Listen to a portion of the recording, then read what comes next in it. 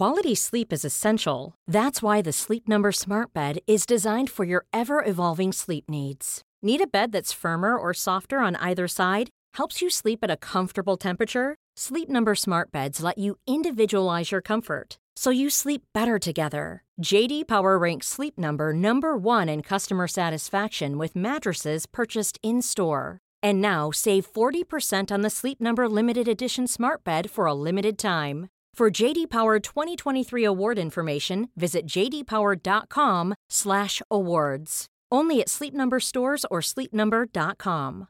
Imagine the softest sheets you've ever felt. Now imagine them getting even softer over time. That's what you'll feel with Boll & Branch's organic cotton sheets. In a recent customer survey, 96% replied that Boll & Branch sheets get softer with every wash. Start getting your best night's sleep in these sheets that get softer and softer for years to come. Try their sheets with a 30-night guarantee. Plus, get 15% off your first order at bollandbranch.com. Code BUTTERY. Exclusions apply. See site for details.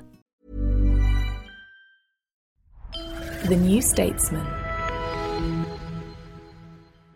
I'm Megan Gibson, Executive Editor, Foreign, in London. I'm Katie Stallard, Senior Editor, China and Global Affairs in Washington, D.C. I'm Ido Vock, Europe Correspondent in Berlin. It's Thursday, the 5th of January. You're listening to World Review from The New Statesman, a twice-weekly international news podcast.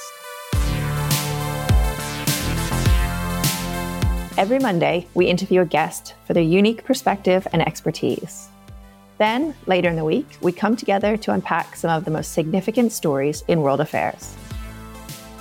After China's government reversed course on its COVID-0 policy last month, case numbers are already surging and hospitals are expected to be inundated with newly infected patients. We have now entered a new phase of COVID response, where tough challenges remain. Everyone is holding on with great fortitude, and the light of hope is right in front of us.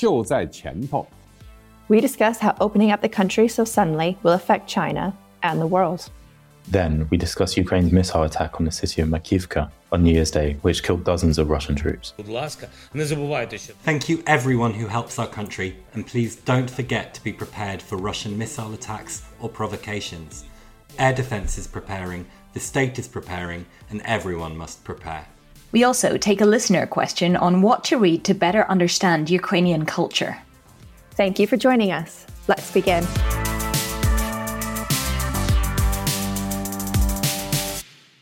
So for almost 3 years now, China has relied on a restrictive zero-COVID policy to control the pandemic, using mass testing, contact tracing, and rigid lockdowns. And after a wave of extraordinary protests late last year, the government reversed course on the policy in December. But as most controls have been abandoned, case numbers have predictably started to rise. There's a lot of fears now over rampant spreading, hospitals being inundated, new variants that could emerge. And we're seeing it's almost a sense of deja vu from what we saw 3 years ago with European countries and North America grappling with whether to test new arrivals from China and how they should prepare themselves. So, Katie, as our China expert and who's also written quite a lot on this policy, why don't you start out by saying what we need to be worried about at this moment? Yes, I think it's right to draw the comparison with 3 years ago. And China is now entering into the period that a lot of countries were experiencing in early 2020 with really astonishing spread, widespread community transmission levels, and anecdotally, huge pressure on hospital services. So the pictures that we're seeing coming out of social media show patients being treated in hospital corridors because they're so short of beds, long queues outside what have been designated as fever clinics. It's very difficult to get an accurate handle on the actual statistics, partly because the government has mostly dismantled the testing infrastructure that had previously been in place and which had been such a feature of everyday life for most of the last 3 years in China was these PCR testing booths that you would have to go to every 2 or 3 days to get tested. overnight, when the policy was changed in early December, those booths were put onto the back of trucks and driven away. So there's much less testing. It's harder to get tested. And there's reason to be very skeptical about the figures that the government is releasing. It has, for instance, reclassified the conditions for a death to be attributed to COVID. It would have to be direct respiratory failure. And there are reports that doctors are being told not to, quote, carelessly write COVID on death certificates. So it's difficult to get an accurate fix on the figures, but certainly what we're seeing in terms of reporting on social media is that the situation is pretty dire, that infections are really surging. I think the issue here is not that China decided to move away from the zero COVID policy, which we've discussed a lot on this podcast, and we've had experts such as Yang Huang on to talk about why China should do that. The issue is the way in which it's happened. It's been so abrupt, and it seems to really not have made good use of, like lockdowns elsewhere. If the period of the zero COVID policy, which is almost 3 years, had been used to get as much of the population as possible vaccinated, specifically including vulnerable sectors of the population, like the older population, and they could have approved, for instance, foreign mRNA vaccines, which they have not done, they would be in a much better position to open up. Instead, it seems more like the past 3 years really saw a lot of efforts put into the zero COVID policy. So as I said, the widespread testing infrastructure, huge efforts to build these, what were known as fangzang, the temporary massive quarantine centers that people were required to isolate in. A lot of effort was put into the zero COVID policy itself, less so on preparing to come out the other side. And particularly with the older population, I think that's where the concern is now, because the numbers, there has been a widespread issues with vaccine hesitancy, particularly among the older population. And the picture right now is around a third of people over 80 who are most vulnerable have not been fully vaccinated. And only 40% of that group have received a third booster dose, which they need, according to the World Health Organization, to be protected against serious illness using the Chinese vaccines. Long story short is that it seems that time has been somewhat squandered. It's really important to say, if you look at vaccination levels overall, 90% of the population has been fully vaccinated, which is 2 doses. But that number doesn't obviously reflect the number that actually have the 3 doses that they would need. And instead of what we saw here in the United States and in Europe, where you are 3 years ago, where all of these efforts to flatten the curve to make sure that everyone wasn't getting infected at the same time and therefore turning up at hospitals at the same time. That's not happening. So the policy has been scrapped. The travel restrictions and testing requirements have been lifted.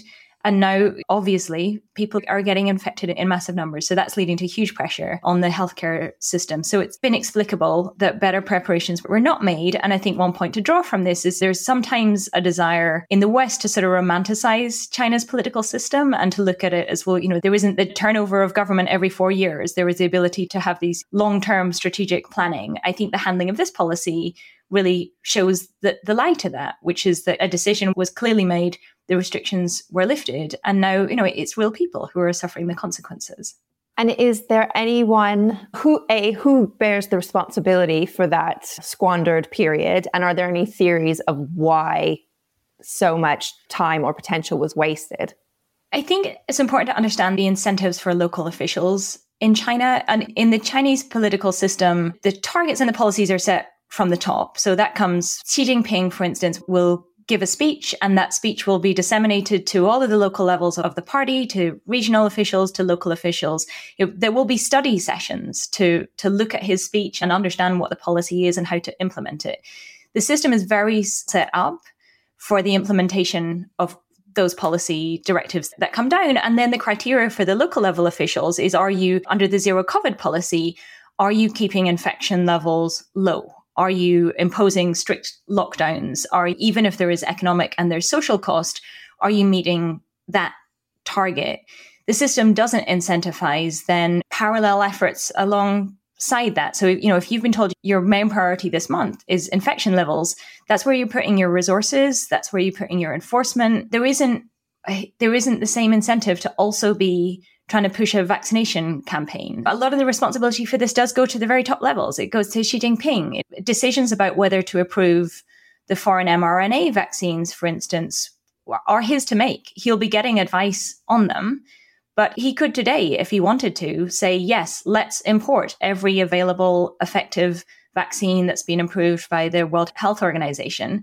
Let's give our citizens the best possible protection. He isn't doing that. He also could be leading efforts to push back on this. Vaccine hesitancy is a real issue. There was a lot of disinformation and misinformation when the first vaccines were introduced about the possibility of serious side effects, particularly for older people.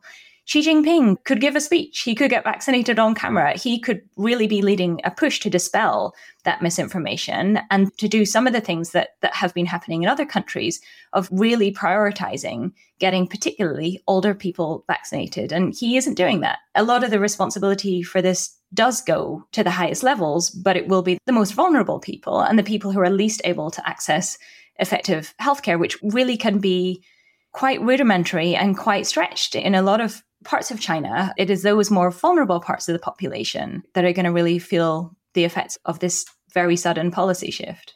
Obviously, this reverse of the policy has followed the protests that we spoke about, but also a real slowdown of the economy, which, as we're seeing anecdotal reports now, a lot of warehouses and industries are now struggling with people being off sick with COVID. And there's also economic ramifications of that, which, since China is such a global driver of the world's economy, will surely have a domino effect on global supply chains, etc. How bad is this going to get? In the short term, I think the picture is going to be quite bleak. We're already seeing reports of factories having to suspend production. Tesla, for instance, has had a temporary halt because workers are getting sick and they're not able to come to work. There are problems with logistics and getting the raw materials where they need to be, again, because of these very high levels of infection.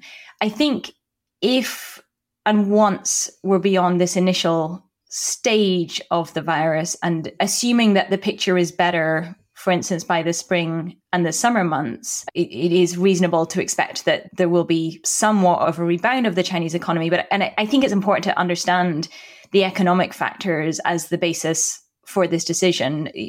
Yes, we saw the frankly unprecedented in recent years street protests calling for an end to these measures. So the social cost of the policy was clearly very high. But I think a key factor in the decision to reverse course was the economic toll. I think senior officials were watching Chinese economic figures get worse and worse and seeing that with how transmissible the Omicron variant is, maintaining the zero COVID policy in that environment was leading to these very long, very strict and very damaging lockdowns. So I think that the imperative to kickstart the economy was a major factor in the decision to shift away from zero COVID. But had it been done in a more thoughtful, more gradual, better prepared manner, I think we'd be seeing less of the short-term impact that we're going to see. It's also worth just noting the decision to do this in the depths of winter when people are already socializing inside more and right ahead of the Lunar New Year holiday, which is China's busiest travel period. It's going to happen at the end of January. And that's when you see these millions of workers who are working for the rest of the year in the major cities returning to their hometowns, to rural areas where the healthcare system is less well equipped. So the decision to make this shift now in the winter months and right ahead of the Lunar New Year holiday, we can expect the short-term spike to be worse and to be higher, and therefore the economic impact to be greater. Beyond that, it's less clear, but it's important to say the International Monetary Fund has already warned that they are watching the situation in China, and there is reason to expect that China's growth levels this year will be lower than the global average for the first time in the last 4 decades. And that, as you say, because China has been such a critical engine of global growth, there will be ramifications felt from that far beyond China. So this is a story and an issue that is going to reverberate far beyond China's borders. Indeed. And it'll be one I'm sure we'll be covering on the podcast for weeks and months to come. Which leads us into our second subject of the day, Ukraine. In a rare admission on Monday, Russia's defense ministry said that 89 Russian soldiers were killed on New Year's Day after Ukraine hit a temporary deployment facility with their US-supplied HIMARS missiles. Ukraine and a number of pro-war Russian bloggers have said that the number of casualties was actually far greater. And this has all taken place against the backdrop of Russia's continued assault on Ukraine, as drone attacks have bombarded Kiev and other areas of critical infrastructure over the holiday. I guess just as maybe a little catch up of where we are, Ido, did you want to talk about the pretty grim few weeks that Ukraine has had as these Iranian supplied drones have been used to target critical infrastructure? Fighting has really settled down into a sort of stalemate for the time being over the past few weeks and months. This was kind of expected. Like, usually there are not advances as significant during the winter months as when the weather is warmer. Since taking Kherson, Ukraine has not really made very much more progress. And Russia has continued its strategy of hitting essential civilian infrastructure with cruise missiles and with these, as you said, Iranian drones. The Ukrainians seem to be doing a pretty good job at mitigating the effects of these strikes, but they're still having a devastating impact on the country. Millions of people have been without power at times, although Ukraine has very quickly repaired some of the damage. And it's in that context that we had this attack by Ukrainian forces using, as you said, HIMARS.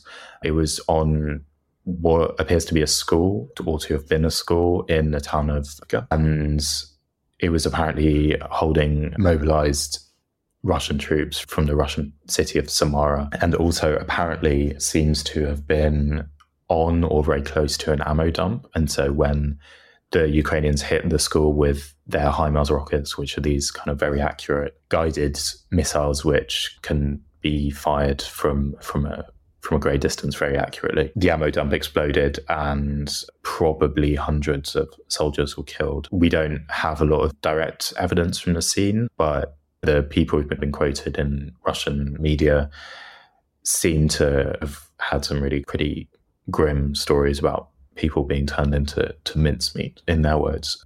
So yeah, it seems like there was a very, very high death toll, probably the highest in a single attack since the beginning of the war. There's this kind of pretty brutal blame game on both sides. Blame game on the Russian side for who is responsible. The kind of pro-war, hawkish military commentators are absolutely fuming at this. They're livid. They're saying quite rightly, why were soldiers sleeping on top of an ammo dump? And yeah, this kind of really exemplifies the incompetence, frankly, of the Russian army. And perhaps how, even though the mobilization nominally increases the manpower available to the Russian army, it's often not really being used in a sort of smart way, and that's leading to very serious consequences.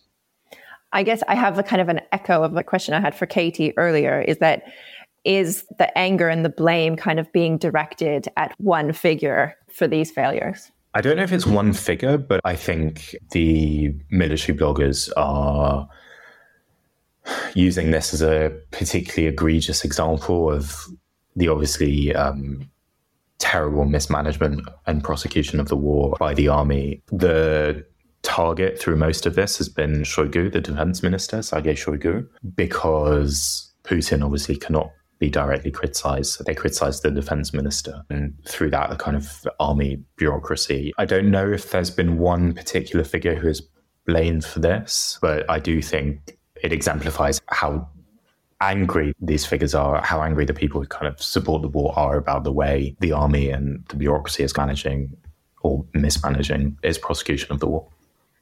I just want to jump in to say, I think one significant thing to watch is, as Ido is rightly pointing out, where the blame redounds here. Because so many families across Russia are now grappling with the possibility that their relatives will be mobilized, one option is that this does focus dissent and complaints against the military high command.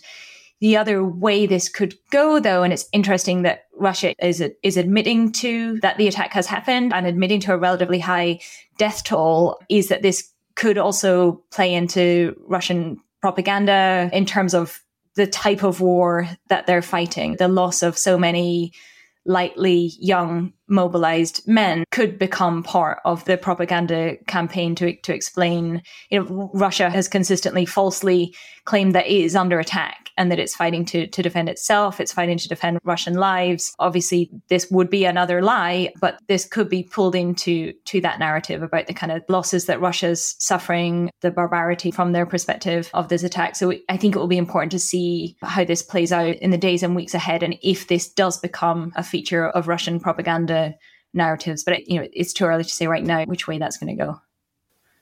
And speaking of framing narratives from both Russia and from Ukraine, I know, Vladimir Putin cancelled his annual year-end conference, but what kind of messages have Zelensky or Putin offered as the New Year's started?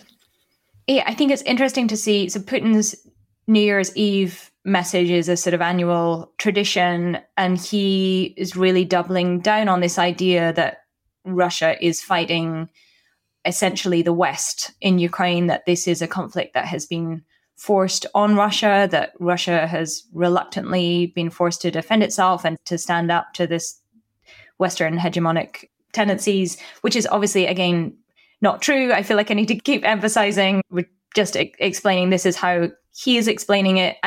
So I think the message from the takeaway from Putin's New Year's Eve speech was he is really framing this as an existential conflict that Russia will stay in for the long term.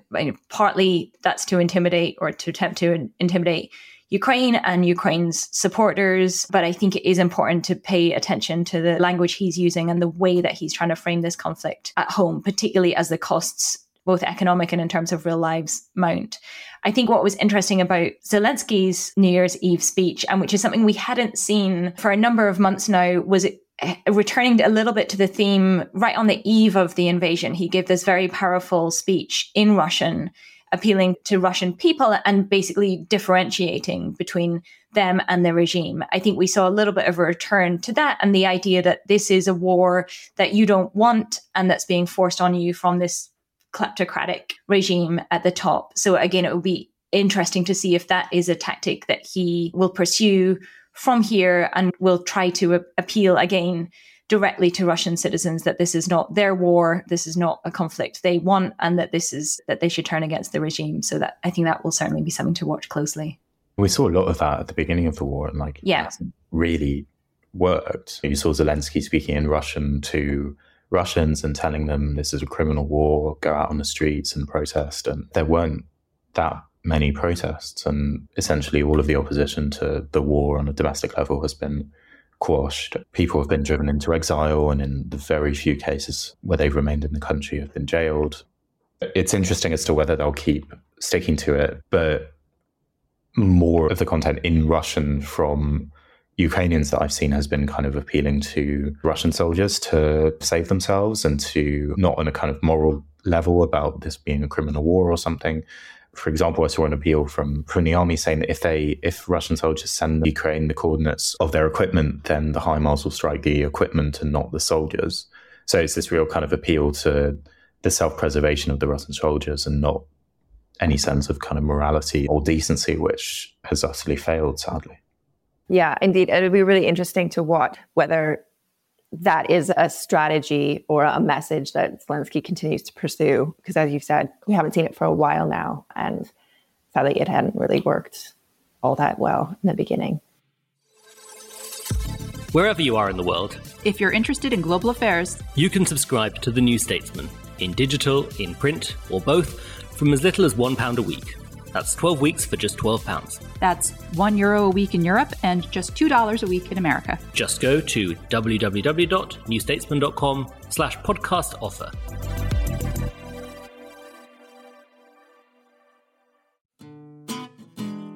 Hi, I'm Anoush, and I host the New Statesman podcast. Twice a week, we get under the skin of Westminster to help understand what's going on and what's going to happen next. We interview politicians, policymakers, and people on the front line to get you the full story behind the headlines. Plus, hear from our award-winning editorial team, including political editor Andrew Marr, to get to the bottom of what on earth is happening. Listen to the New Statesman podcast. You can subscribe now wherever you get your podcasts.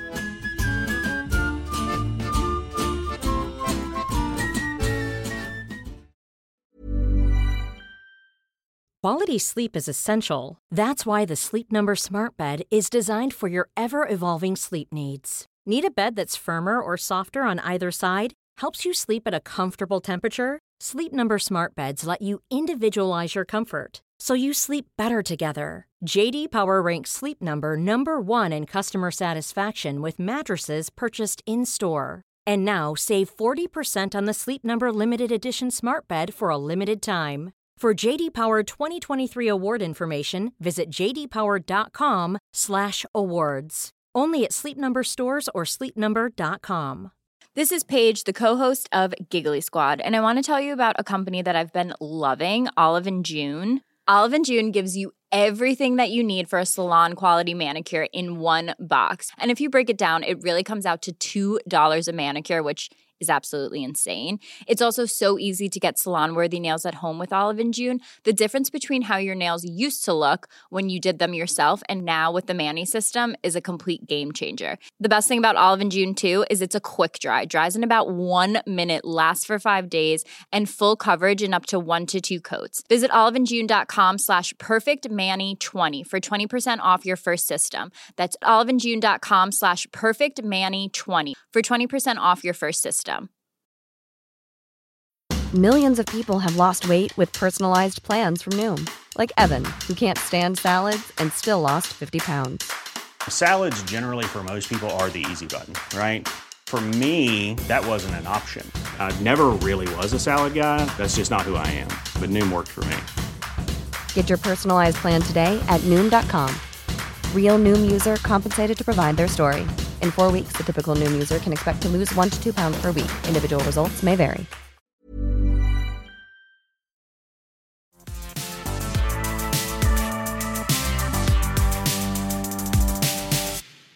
So now it's time to hear from you with a section we like to call You Ask Us. New Year, same old timing. One listener, Andrew Bevan, responded to our last interview episode with Alessia Kromeychuk on Twitter, asking her for reading recommendations to better understand Ukrainian culture. So on Twitter, Alessia recommended The Orphanage by Serhei Zaidan and In Isolation by Stanislav Asayev, as well as the poetry by Irina Shuvalova. So we're just sharing that with our listeners here, as that was just on Twitter. But I'd also like to add that list, friend of the pod, the novelist Andrei Kurkov, whose novel Death and the Penguin is wonderful. And his recent memoir, Diary of Invasion, is particularly moving. Katie, Ido. You already stole my suggestion, which is Andrei Kurkov. I wanted to second that suggestion. And I think an important point is to read Ukrainian writing, you read Ukrainian perspectives on the war. I think one of the major failings, particularly at the outset of the war, was the failure to give Ukrainians agency. There's sort of the tendency to set this up as a battle between Russia and the West. I think we all needed to do a better job of centering Ukrainian perspectives. So I would also add to Kurkov, Serhiy Plokhy, whose book, The Gates of Europe, A History of Ukraine, is an excellent backgrounder. Not culture, but history, which is more of my focus and passion. Another couple of suggestions would be Anne Applebaum's Red Famine, Stalin's War on Ukraine, which looks at the history of the famine from 1932 to 1933, known as the Holodomor. And also, I know it's been recommended a lot elsewhere, but Timothy Snyder, Bloodlands, Europe between Hitler and Stalin, again, for a sort of longer historical perspective on the current conflict. I don't know if there's anything left. I read Serhiy's Chernobyl, which is really excellent and does a really good job, I think, of showing just what a utter catastrophe Chernobyl was for the Soviet leadership. And it was really one of the key factors in the collapse of the Soviet Union. And obviously it happened in Ukraine. And it's not necessarily directly about Ukraine, but Philippe Sand's book, East-West Street, is very centered on the city of Lviv, which also used to be Lemberg under the Austro-Hungarian Empire and Lvov under Poland. So it's a very kind of cosmopolitan city which changed political allegiance several times over the 20th century, I think about 5 or 6 times. And his book really, really centers the city itself in his narrative, but it's a really kind of excellent exploration of the origins of crimes against humanity and 2 figures who shaped the concepts of genocide and crimes against humanity, both of whom had a connection to Lviv. It's a really excellent book. And I think it's also, obviously it's not the part of Ukraine which kind of we're all focused on. It's the western part, which is not at war and quite different to the eastern part. But for understanding the background of that part of the world, and apart from anything else, how cosmopolitan and multinational Western Ukraine was or still is, it's really excellent. We should also add, as she was too modest to do so herself, Alessia Kromeychuk's own book, A Loss, the story of a dead soldier told by his sister, which tells the story of her own brother's loss in the fighting, I think in 2017, in the war in the east of Ukraine. Again, I think a powerful and important reminder that Ukraine has been at war for many years now, and it's important to hear Ukrainian perspectives on that fighting. Thanks to all of you who send in your questions. If you've got a question for us, please go to newstatesman.com/youaskus and send it in to us. That's all the time we have for today. Join us on Monday for our interview episode where Jeremy will speak with Catherine Ashton, the EU's first High Representative for Foreign Affairs and Security, about her new book, And Then What? Inside Stories of 21st Century Diplomacy. If you're a regular World Review listener and you haven't already subscribed, please do. Please also rate us 5 stars and leave us a good review. It really does help. Our producer today has been May Robson. Thank you for listening, and until next time.